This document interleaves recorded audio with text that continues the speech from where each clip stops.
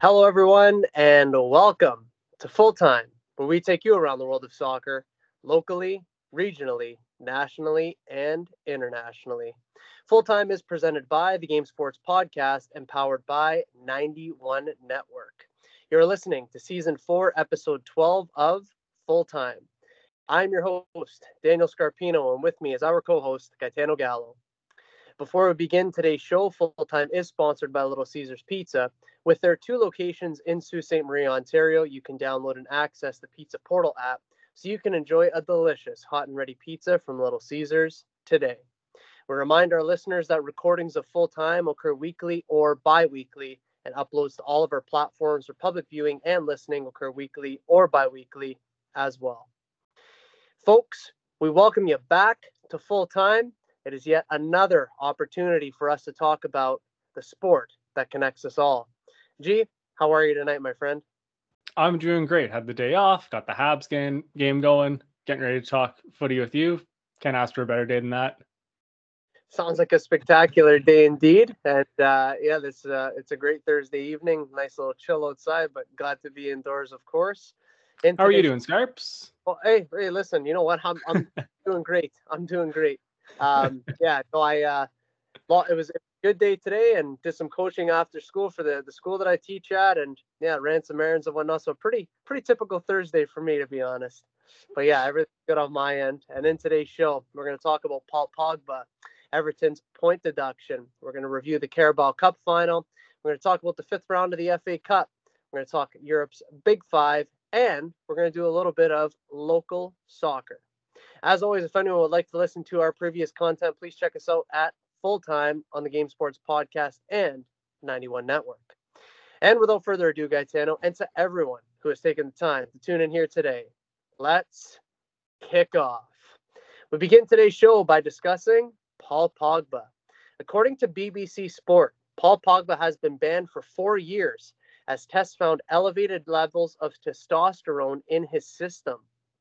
The Juventus midfielder has been banned as a result from football after failing his drugs test in August of 2023. Gaetano, some otherwise shocking news this. Please give us your thoughts. I mean, given his recent injury history, he's probably only going to miss 4 or 5 games through this. So not a huge loss for him. But yeah, he's in all seriousness, he just has never found that level that he was at Juve originally, over his time at United and back at Juve. I don't want to say I'm surprised that he got busted for doping, but I'm not shocked that he maybe looked for alternative methods to kind of try and find that level again. Unfortunately for him, he never found that level and he got busted for it. So kind of sucks to suck, Pretty much, yes. And the only thing that I can hope is that mentally he's in a good place because his career was kind of going this way anyways, right? Yeah. And it actually was probably going more like this. So the only thing I could hope is that if there's going to be any level of rebound after these 4 years are up, that he can still stay within football for his own mental capacities and his own sake in that way. But yeah, just some really shocking news. But like you said, when you're here in football and then you start to drop, sometimes you go to any length to make sure that you could stay where you want to be. And in his case, he got caught. And in the modern day, I think it's so difficult to get away with these sorts of things. You think about steroid era in baseball. I mean, after that, it was pretty much every sport just kind of cracked down on stuff. So, yeah, Paul Pogba banned for 4 years in football. And I don't know if there's any chance for an appeal or not, but I'm going to assume no, because anytime that you mess around with that sort of stuff, you're in for some trouble. We now move over to some other news in the world of football, and that is Everton's 10-point deduction in the Premier League after appeal now being reduced to 6 points. The following excerpt that I'm about to read comes from ESPN.com. The article starts with, quote, Everton's punishment for breaching the Premier League's profit and sustainability rules has been reduced from 10 points to 6 on appeal by the Merseyside club, the Premier League announced on Monday, February 26th. The initial 10-point sanction was handed down in November, with Everton immediately filing their appeal against what was the harshest penalty in Premier League history. In a statement on Monday, the league said Everton FC appealed the sanction imposed against it on 9 grounds, each of which related to the sanction rather than the fact of the breach, which the club admitted. 2 of those 9 grounds were upheld by the appeal board, which has substituted the original points deduction of 10 for 6. This revised sanction has immediate effect, and the Premier League table will be updated today to reflect this. The decision moves Everton from 17th in the league to 15th, 5 points clear of the relegation zone. Catano, some pretty significant news in the world of football as far as the Premier League goes, and Everton goes anyways. Your thoughts here, sir? Yeah, I think this is a pretty nice boost for Everton. Gets them a little bit more clear of the danger zone than they were previously. Also, it's kind of a nice, nice might be the wrong word, but it's nice to see a team like getting kind of a bit of a benefit against the league. It's not just the league saying, "Oh, it's a 10-point deduction. Your appeal is going to be, useless." Like, it's nice to see that the justice system of the Premier League or like world football kind of works.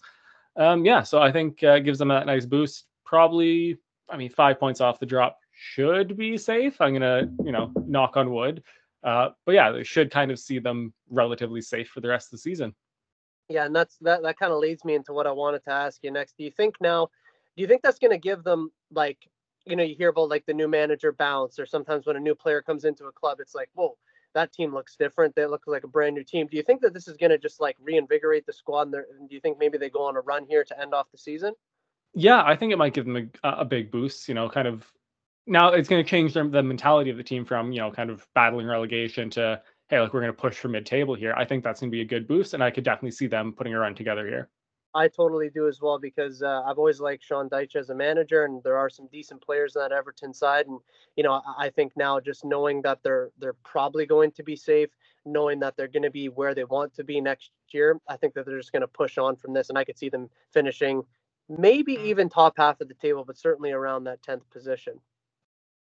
So, let's discuss the cup final that just took place in England, and that was the Carabao Cup final. The final that took place between Chelsea and Liverpool at Wembley Stadium went just this past Sunday, February 25th. Needing extra time to decide things after the game remained 0-0 after 90 minutes, it was Liverpool captain Virgil van Dijk who popped up in the 118th minute to score a header off of a corner kick to win the Carabao Cup for the 10th time in Liverpool's history. Liverpool defeat Chelsea as a result to win the final by a score of 1-0. It was a really fascinating end to the game that was pretty much, well in the balance for the most part. First and foremost, just your thoughts on the Liverpool win in this cup final. Kind of an awful game, not gonna lie. Yeah. I, as a neutral, it was all like, I'm never going to be super into a Chelsea Liverpool game, just as a City fan. But just the quality of football was not the greatest. Both sides dealing with a lot of injuries. But yeah, for Liverpool to win it, kind of on Klopp's farewell tour, I guess, if we're going to call it that. It adds to the nice narrative, the nice story for him. I'm obviously, I wouldn't have been too thrilled kind of with either result. But I think for the narrative, the footballing history side of it, I do think it's nice that Klopp kind of at least is going to get one trophy on his way out. Oh, most certainly, yeah. And you could see the emotion that kind of overcame him and many of the fans, even some of the players for that matter. So, yeah, it definitely meant a lot for them. But like you said, to your point, game wasn't particularly fascinating, wasn't particularly entertaining, but it was a pretty cool ending. And that was nice to see that Liverpool picked up that victory, especially having so many young players in the team, which we're going to talk about here shortly. So, you and I both picked this game correct in terms of who we thought would win, and we both said Liverpool. However, our score predictions were not quite there. You had Liverpool winning 3-1. I had them winning 3-2, and it turns out 1-0 as a result in extra time. How come, do you think that the goals didn't come in this game the way that we thought that they would? I think it's entirely down to the goalkeepers. So Kelleher and Petrovic had 9 and 10 saves respectively in this game, which is like, that's a pretty superhuman effort in a final for both of these guys. I think it's really as simple as that. There were big chances created. There were a few big chances missed, but if you have keepers putting up double-digit saves, like, it's going to be a long day for the forwards. Well, most definitely, and there definitely were chances in that game. We're going to talk about some of those chances here in a moment's time, but I think yeah, the goalkeepers definitely had a lot to say, and Jurgen Klopp said it after the game.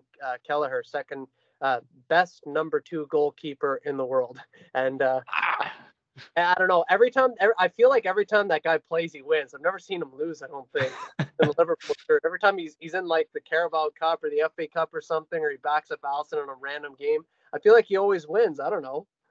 I mean, it's also a thing. He has a pretty good team playing in front of him too, right? So and I don't mean to disrespect or take anything away from him, but I just think that it's just it's just a hell of a shout to kind of throw out there. Yeah, I think, and you know how managers work. Sometimes they say things just to give their guys a boost, and Oh, you have to like you can learn. Jurgen Klopp can't come out and say, oh, he's all right, like he's fine. Like you have to hype them up, like no doubt. But kind of taking that step back and looking at it realistically, maybe not the best show.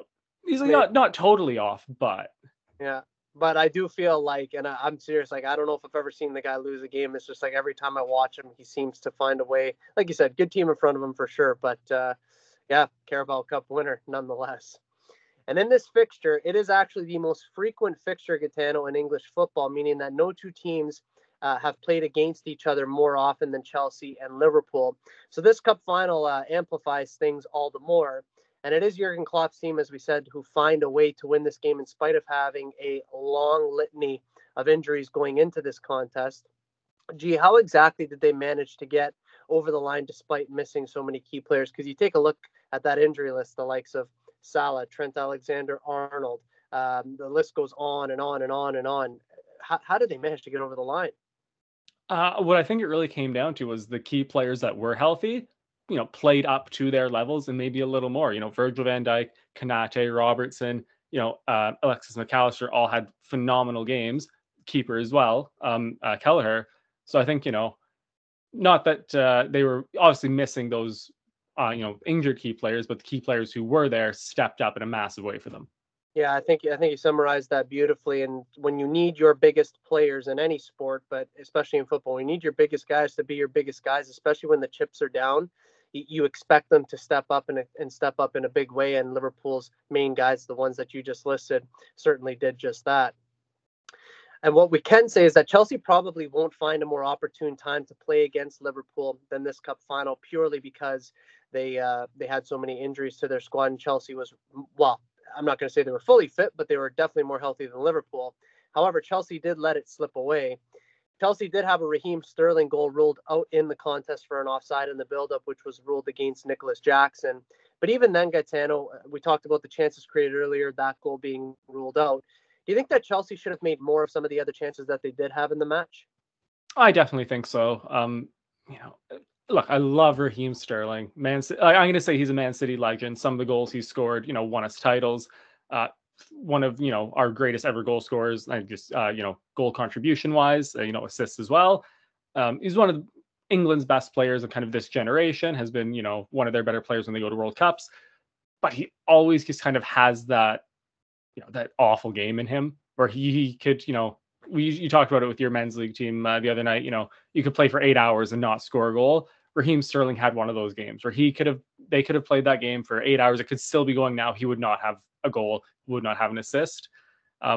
It just kind of comes with him, and that kind of sucks. But yeah, and when he has one of those games, you are kind of hoping one of the other forwards, Jackson, Nkunku off the bench, Mudryk off the bench, Palmer kind of steps up and gets that goal, but none of them kind of had their shooting boots or really playmaking boots on them.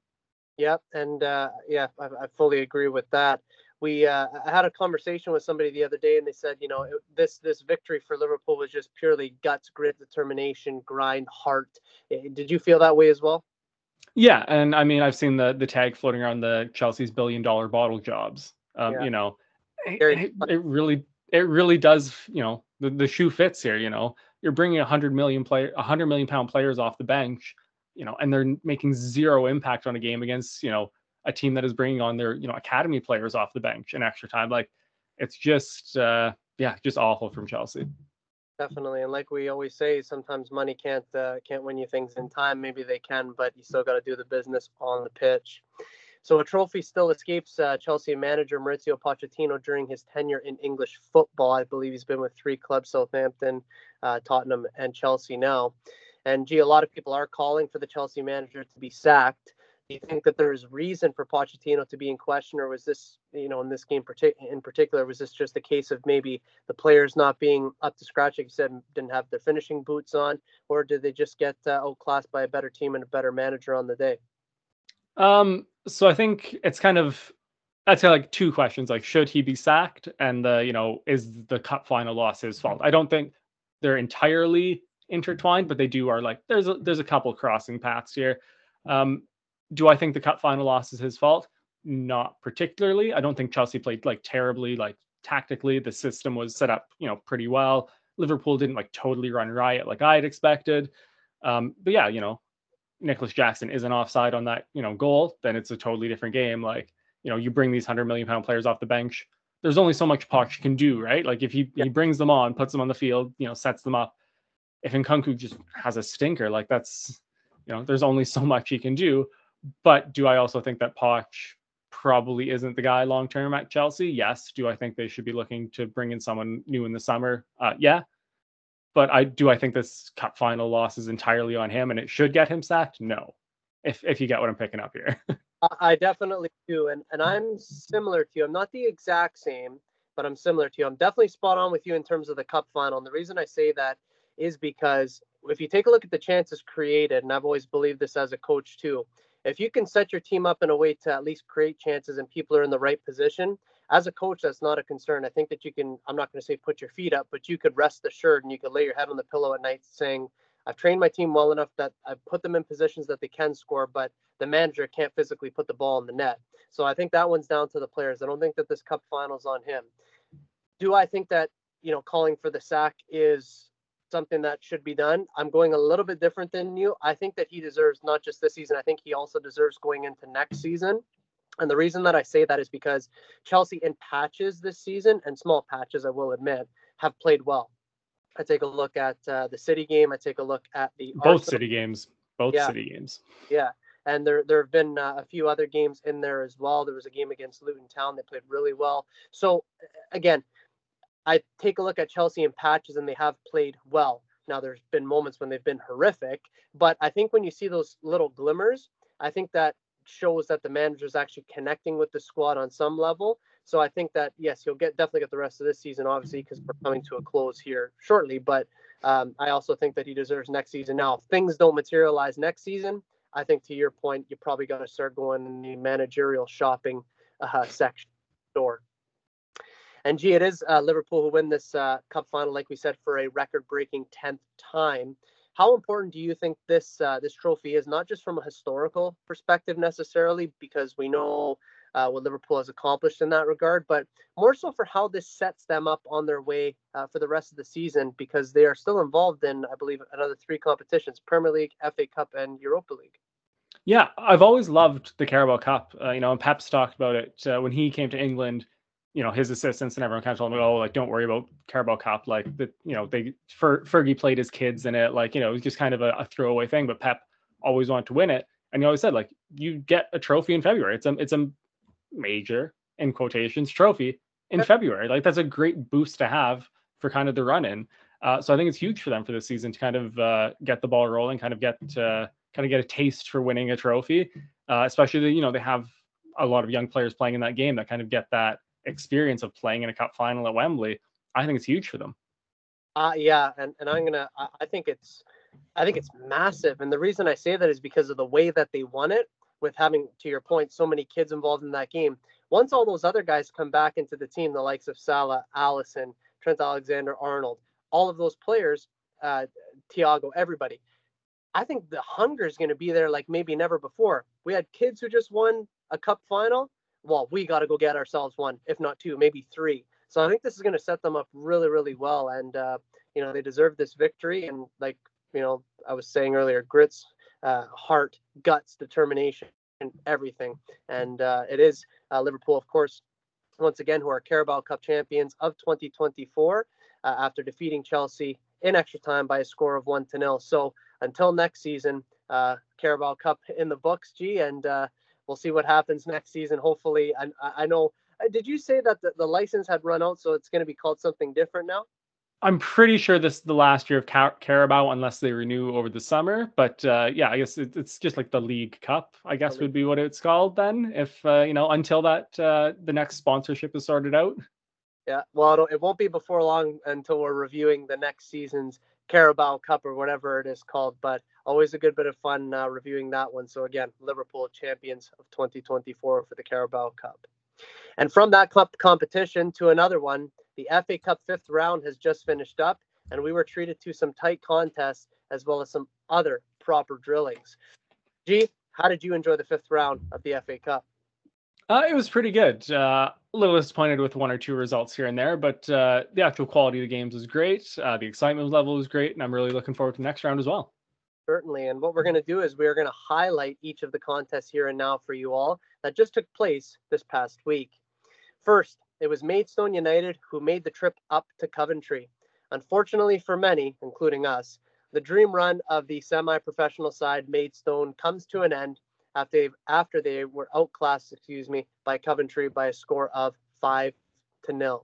Gee, nothing for this Maidstone team to hang their heads about, as they were able to get into the last 16 teams of this competition in the FA Cup. And again, a prestigious honor for any club in English football for that matter, but certainly for a semi-professional club. Your thoughts on this game and the run that Maidstone had in this competition? Yeah, this is the big disappointment for me. Just one more round would have just been so special for them. They gave it 110%, and just unfortunate for them that their 110% just was not enough against Coventry. Yeah, I think it's going to be remembered as one of those miracle runs in the FA Cup. The magic of the cup we always talk about. They didn't win it. They didn't get to the quarterfinal or anything, but still a huge, massive run for them. Just credit to their players, their manager for kind of making that, and also credit to their fans for kind of being able to enjoy that, creating that atmosphere at their games, traveling to Coventry. I thought they were great there as well.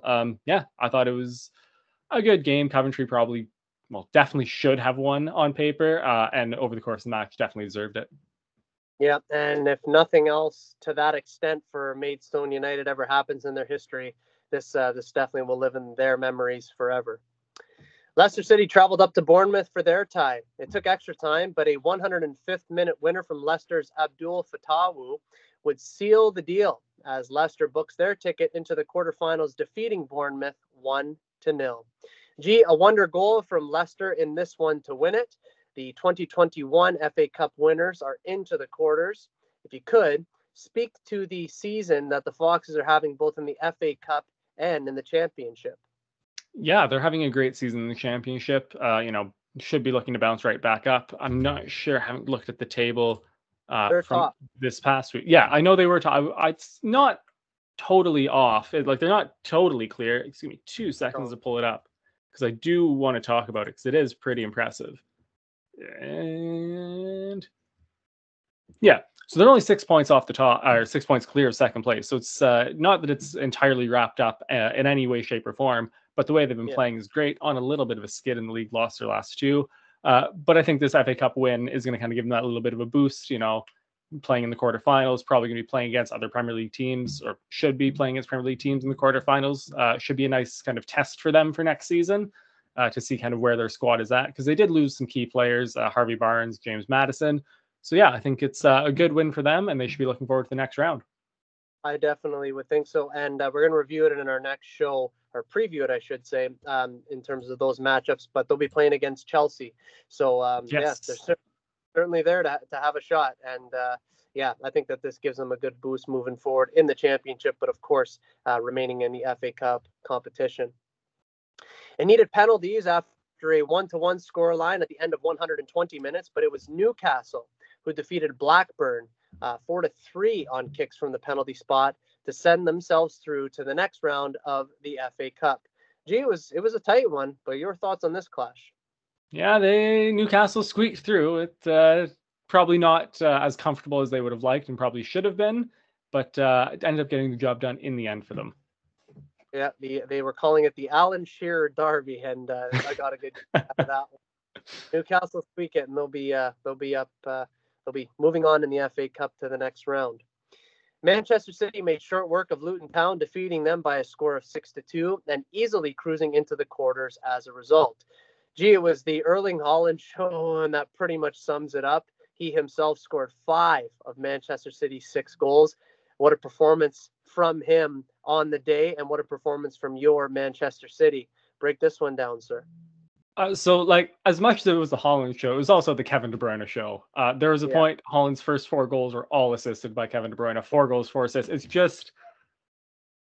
It's so nice to see them back on the pitch together. Like, we haven't really seen it a lot this year, but, even though it was, against Luton in the FA Cup, like, it's just so nice to see that again, that they're clicking. KDB's already at our City's top assist getter for the season. He's made like 12 appearances. He's just phenomenal. City just looked really good. It was nice to see a lot of guys get back into lineup. Bernardo was healthy. John Stones, staying healthy. Jack Grealish did go off injured, which is a bit of a concern because he's just coming back from a little injury. So hopefully that's nothing too major. But other than that, yeah, very, very comfortable for City, which it has not been the case in the last few weeks. So that was nice to see. Yeah, and geez, sorry, just 2 quick ones for you, being obviously Manchester City. I don't want to say you were concerned, but you said Kenilworth Road was a tough place to go to. Do you kind of backtrack on that now, or do you still think that it's still a tough ground? I still think it's a tough ground. I just think, when you get KDB and Haaland in that form, like, Kenilworth Road, the Bernabeu, like, bring it on. Like, they will do the business for you. So yeah, I do think still Kenilworth Road, because, Luton also, like, they played well. Like, they could have folded and that could have been 10 or 12 easily, but they did play really well. They got their couple goals, just outclassed simply. Yeah, and my second one, because you brought up Grealish, Pep went into the media and said that it's on Grealish to make sure that he's performing at the highest level, and that it's going to be up to him to make sure that he plays. That I found it to be interesting. Do you have any thoughts on that? So there was a little stretch before the first injury that he was just coming back from, where I think it was 4 or 5 games in a row that he was just on the bench, only coming on as a substitute. And there were some concerns, like, is it an attitude thing? Is it or is it could just be like a tactical Pep rotation thing? Like, if he doesn't like that matchup on the left side, would prefer Doku. Then he got hurt, missed a bunch of games, which, kind of sucks. So the reaction was like, when he comes back, is he going to, slot right back into the starting lineup? Is he still going to have to battle with Doku a bit? Is it going to be just a tactical thing? So I think it's just Pep's way of, publicly kind of telling Grealish, like, hey, like, just because you're the £100 million guy, key in the treble last year, like, you're not just walking into the starting 11. And I think Jack Grealish knows that. His first season at City was kind of similar. Last season, he definitely became kind of that, not first name on the team sheet, but through the run-in, he was kind of the guy. Like, there was no doubt about it on the left-hand side. So I think this is Pep's way of just kind of, friendly, not so friendly reminder, like, hey, like, just because you were the guy last year doesn't mean you're the guy this year. You still have to, put in that, if it's that extra work, put in that, extra time in the gym, whatever it is to, kind of really assert yourself as, the number one option there. Right. So yeah, just trying to do it maybe to create the hunger again. So when he comes back, that makes sense to me. Wanted to pick your brain on that one. And after their cup final defeat this past Sunday, Chelsea looked to rebound against Leeds, and they did just that. Although they did leave it until late, it was Chelsea who come away with a 3-2 victory thanks to a Conor Gallagher 90th minute winner. Chelsea, they get the job done here in the end, but only just. Your thoughts? Yeah, I mean, you kind of summed it up all. They got the job done. Like, that's, at this point in the season, you have the loss in the Carabao Cup final as well. Like, Chelsea kind of have to look at it this way for the rest of the season. Just, like, get the job done. Doesn't really matter how you do it. Doesn't have to be pretty. Doesn't have to be, beautiful, like posh at Tottenham football. Like, get the wins you need to get the results you need to get. Try and, either challenge for a European spot, win an FA Cup. Like, so it's ugly. It's not, not one the fans are going to, clamor for more of, but they did get the job done. Yeah, and it is about pleasing the fans, and what does please fans, yes, pretty football for sure, but also more than that, wins. And I think to your point from last show, you said if the game was played at Ellen Road, you would have taken leads. And I think that you would have had a very strong case there, because as close as it was at Stamford Bridge, it probably would have been tipped in Leeds' favor if it was at Ellen Road. Manchester United took the trip to Nottingham Forest for their FA Cup clash. It wasn't until Casemiro made his presence known in the 89th minute to snatch the game away from Forest and thus book United's place in the quarterfinals. Manchester United win by a score of 1-0. United find a way to get over the line. What can you say about this? Yeah, similar to the Chelsea game. It wasn't pretty, but they did get the job done. That's all that's really going to matter to them, to Erik ten Hag, the fans, the players. I wish Forest would have gone it. They didn't play terribly. I thought they definitely could have gotten, if you replay that game 10 more times or 9 more times, it's probably, 4 or 5 wins for United, 4 or 5 wins for Forest. So I don't want to call United lucky. But like I said, Chelsea, they, doesn't have to be pretty. They got the job done into the next round. That's kind of all they can really push for. Yeah, and I've never been a believer that when, it's a good thing to go out of cup competitions, because when people said that about Arsenal last season, I thought that was garbage, because people were saying, oh, they could just focus on the Premier League now. But what I will say is, because Nottingham Forest is in a very different position where they're trying to avoid relegation, now they just have one focus in mind: to avoid going down. So this actually could bode well for them. But I think that, to your point, they would have much rather stayed in this cup competition than go out. And if they played that game, like you said, another 10 times, who knows? They probably could have pipped it, over United, because they did play pretty good. Wolves and Brighton met up for what was to be an entertaining battle. A very early Mario Lemina goal for Wolves would be all that they needed, as they were able to see off a hungry Brighton side by a score of 1-0. Wolves get the result that they craved. Please speak to their recent run of form in all competitions, because they've moved up into the top half of the table now of the Premier League, and obviously now going to the quarterfinal of the FA Cup. Yeah, this is probably the most entertaining game of the lot for this round of the FA Cup. Really was in the balance, outside the early goal was, could have gone either way. Wolves are kind of rolling now. We haven't kind of seen them play this well since Nuno was there, and that was almost 3 years ago now, right? Sounds about right, yeah. Yeah, they're just kind of rolling. It's weird, because they're not playing the way that, I kind of know Wolves to play as, which is, the back three, the big bombing wing backs down the sides, Adama Traore just terrorizing us. So it's weird to see them kind of this tactical shift, something new that we haven't seen from Wolves before. But yeah, they've been playing phenomenally, and it bodes really well that they're into the quarterfinals here, and they're having a great run in the Premier League. Definitely, I'm going to say it again, should be safe, knocking on wood. But yeah, they're looking really good. Probably, I don't want to say challenge for Europe next season if they continue this, but should be very comfortably top half of the table next season if they're going to keep this up and kind of build on it. Yeah, and Wolves is one of those clubs that, and I don't know how other people feel in it, and I'm sure you feel similar to me, but just one of those clubs that you respect. Went down to the championship for a little while, grinded, really found an identity, got back up to the Premier League, played some really nice football under Nuno, and they just kind of cracked on ever since, even though they've had a few managers in between, but have always found a way to battle hard and earn other clubs' respect. So yeah, definitely like Wolves, and they deserve their spot in the quarters. And finally, it was Liverpool who played host to Southampton after coming off of their Carabao Cup win this past Sunday. They continued to ride their momentum, Liverpool did, by defeating Southampton by a score of 3-0. Liverpool continued to do their business. The floor is yours, sir. Yeah, and, Southampton aren't, they're not a minnow. They're not a small team. They are in the championship. They're battling for the promotion there. Been, Premier League regular for the better part of the last 15 years. I think it was kind of a good step for Liverpool kind of after the Carabao Cup, to kind of keep their good run of form going. I'm not overly shocked by the result. They should have the more quality than Southampton, even with their injuries. So yeah, not shocking. But also, I don't think Southampton played terribly either. I thought they played pretty all right.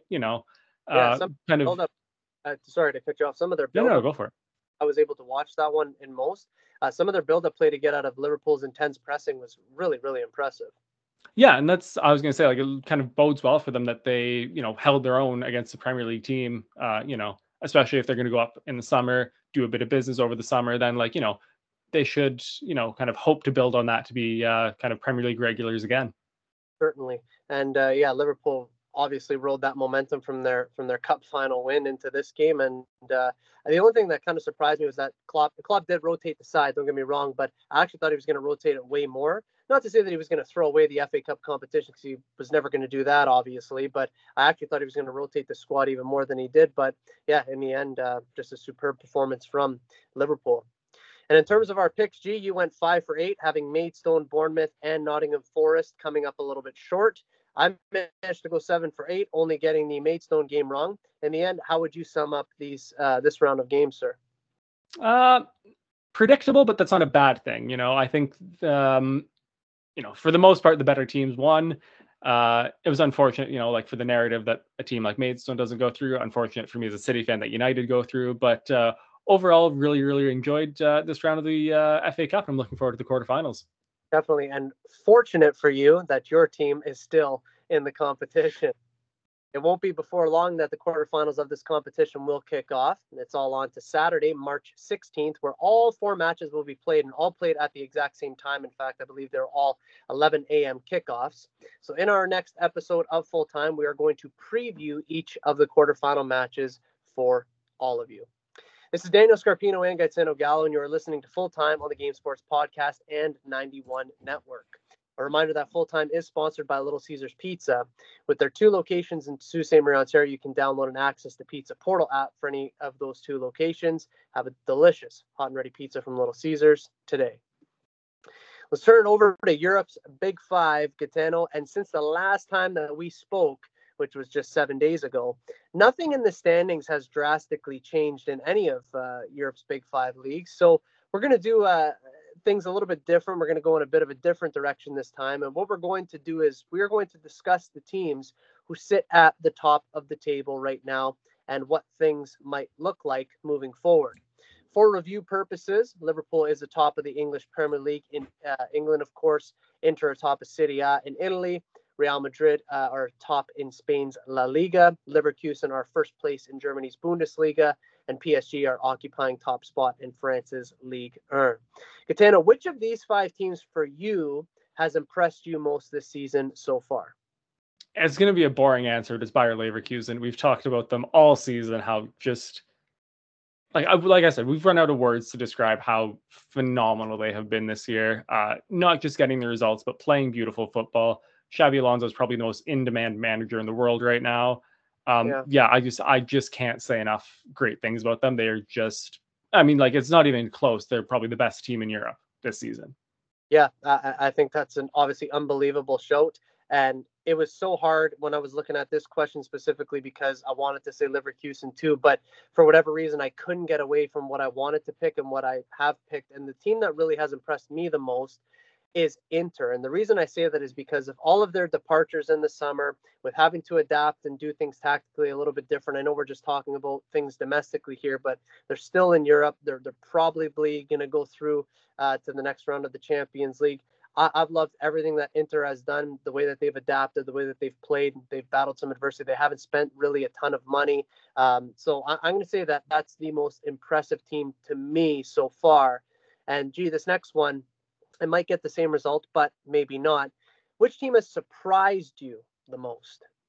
Yeah, again, it's going to be Bayer Leverkusen. It's such a boring thing to say, but if you had, if we were wound the clock back to August and you told me, hey, Bayer Leverkusen are going to be undefeated, in mid-February or end of February, sorry, in the league, not running away with it quite yet, but just about, I would have laughed in your face and told you knew nothing. This is, nobody saw this coming, at all. And I can't not put that as the biggest surprise. And that's exactly where I'm at, because that's my biggest surprise in terms of the team that has surprised me the most. It has to be Leverkusen, purely because, it's never a team in Germany's Bundesliga that you think are going to do poorly. You don't think that they're going to win, but it's one of those teams that you don't necessarily think about. It's almost like we just talked about them a little bit ago, like a Wolves in the Premier League. We wouldn't say, oh, Wolves are going to dominate the Premier League this year, just like we wouldn't say that Leverkusen are going to dominate the Bundesliga. But they've completely surprised us with the way that they've played. Obviously not losing a single game, just being completely dominant, doing things with the utmost class. So they're also the team that has surprised me the most and in the best way possible. And gee, which of these five teams currently at the top, in your opinion, is most likely to win their league? Probably PSG, just based on like the simple math. They're just well, the simple math and the fact they have no real competition in Serie or in Liga this year. I think Inter are also kind of running away with it, but Juve or AC Milan, realistically could get those 3 or 4 wins in a row to kind of bring themselves kind of back within that title race. I just don't see anyone challenging in France. Yeah, and I'm in the exact same spot as you. I've also said PSG because, again, the competition isn't there in relation to them. PSG looking like they're probably going to go through to the next round of the Champions League. We inevitably know how that's going to end up at some point in the Champions League. But yeah, in their domestic league and league, or you'd have to say that they're probably the most favorite amongst all the top teams in Europe's Big Five. And G, which of these five teams currently at the top is most likely to drop out of first place before the season is over? So I'm going with Liverpool simply because City and Arsenal are just so close, both in terms of quality of squad and like actual points in the table. I don't see the Premier League table staying the same way from now to the end of the season. So I think Liverpool are the most likely in that case to drop. But that also doesn't mean they're dropping out of the title race completely. I think they'll still be in it, come the end of the season here. Yes, and it killed me to say because I wanted to go to Spain for this one, but I also have to say Liverpool, and again, only because you got a proper title challenge over there. Manchester City right on their heels, Arsenal right on the heels of City and Liverpool respectively. So again, with about 12 games left to go, I think that you'd have to say if you had to pick one team, it'd be Liverpool that have the biggest potential to drop out of first place. Now, excluding those five teams that we just mentioned, G, which team in Europe's Big Five has sort of let you down in terms of making a proper title charge? So I was torn between two here, one in Germany and one in Spain. So the obvious one in Germany is Bayern Munich.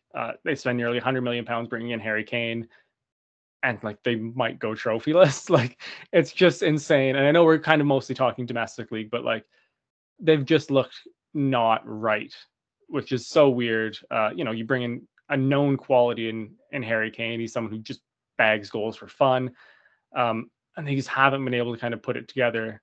And then in Spain, Barcelona, we talked last season about Xavi kind of turning corners with them. They were looking a little better. Not that they were going to be, title favorites this season, but they did, some pretty good business over the summer, bringing in like Ilkay Gundogan, who's been one of the best players in Europe this season. The first one to hit 100 chances created over the weekend.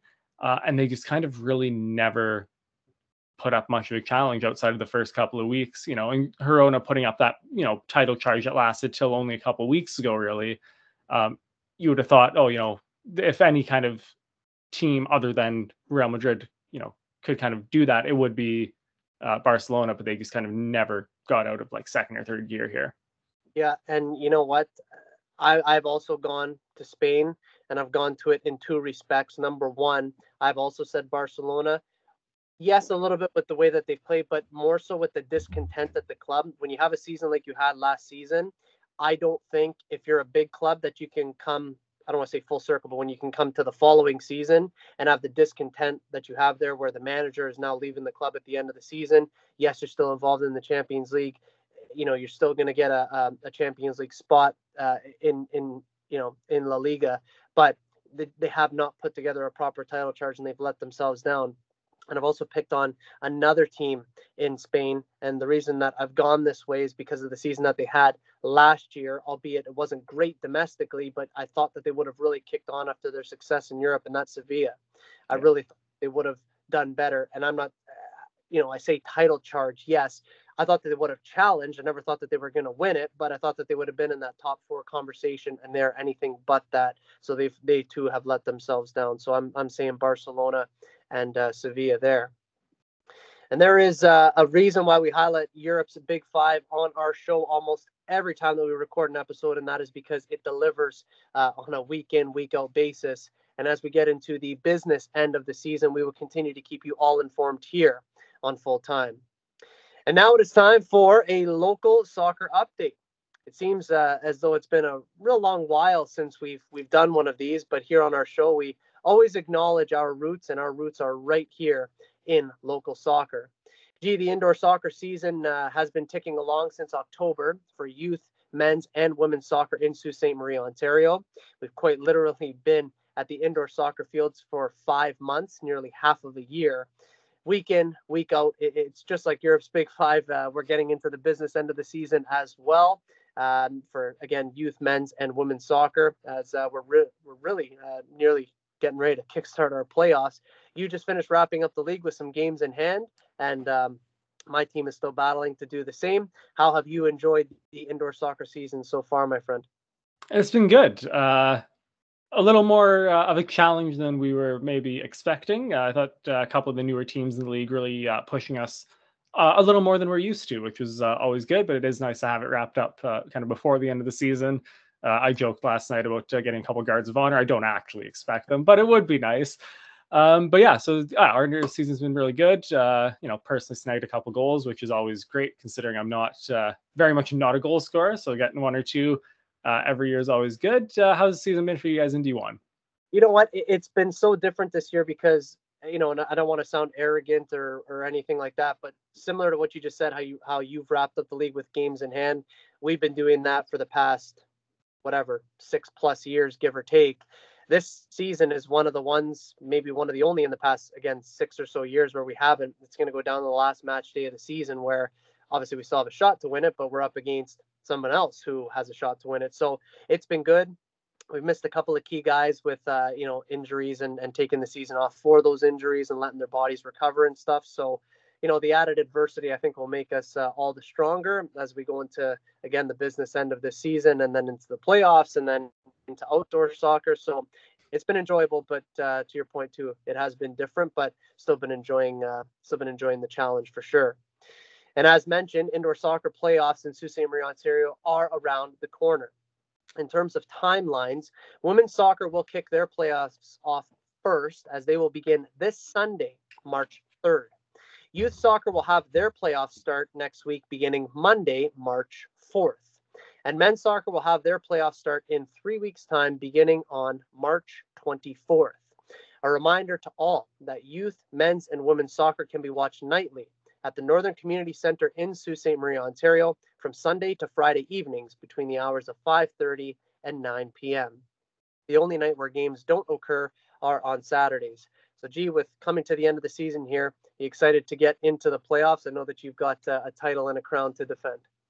Yeah, the boys are really looking forward to defending the title, hoping to go back to back, which would be, I was ecstatic just winning it once. Going back to back would be, I'd be over the moon with it. Definitely, and I could tell you from experience, it's a heck of a feeling. So I hope for your sake that it goes your way as well. This is Daniel Scarpino and Gaetano Gallo, and you're listening to Full Time on the Game Sports Podcast and 91 Network. A reminder that Full Time is sponsored by Little Caesars Pizza. You can download and access the Pizza Portal app for any of the 2 locations in Sault Ste. Marie, Ontario. Have a delicious hot and ready pizza from Little Caesars today. Ladies and gentlemen, that is Full Time. As we bring today's show to a close, we want to thank you for spending some time with us to talk about the beautiful game. G, as always, a pleasure, my man. Yeah, like I said, to kick the show off, a day off, Habs game on, talking footy with you, like literally could not script a more perfect day than this. Always appreciate you having me on. Always, man. And it sounds like a perfect script for you. And go chill, enjoy the rest of this night, and get ready to go into Friday tomorrow. A reminder to all of our listeners that the next episode of Full Time will be recorded the week of March 11th, 2024. In that show, we will discuss Europe's Big Five, the Champions League, the MLS, the FA Cup, and Euro 2024 qualifiers. As always, we will keep everyone in the loop with all of the happenings in the world of football. For weekly content, make sure to hit like, follow, and subscribe to all platforms, both the Game Sports Podcast and 91 Network on YouTube, Spotify, Apple Music, Facebook, Instagram, Twitter, TikTok, and Podbean. For Gaetano Gallo, my name is Daniel Scarpino, and thank you for tuning into Full Time. We look forward to seeing you at kickoff next time back here on the Game Sports Podcast and 91 Network. Best always.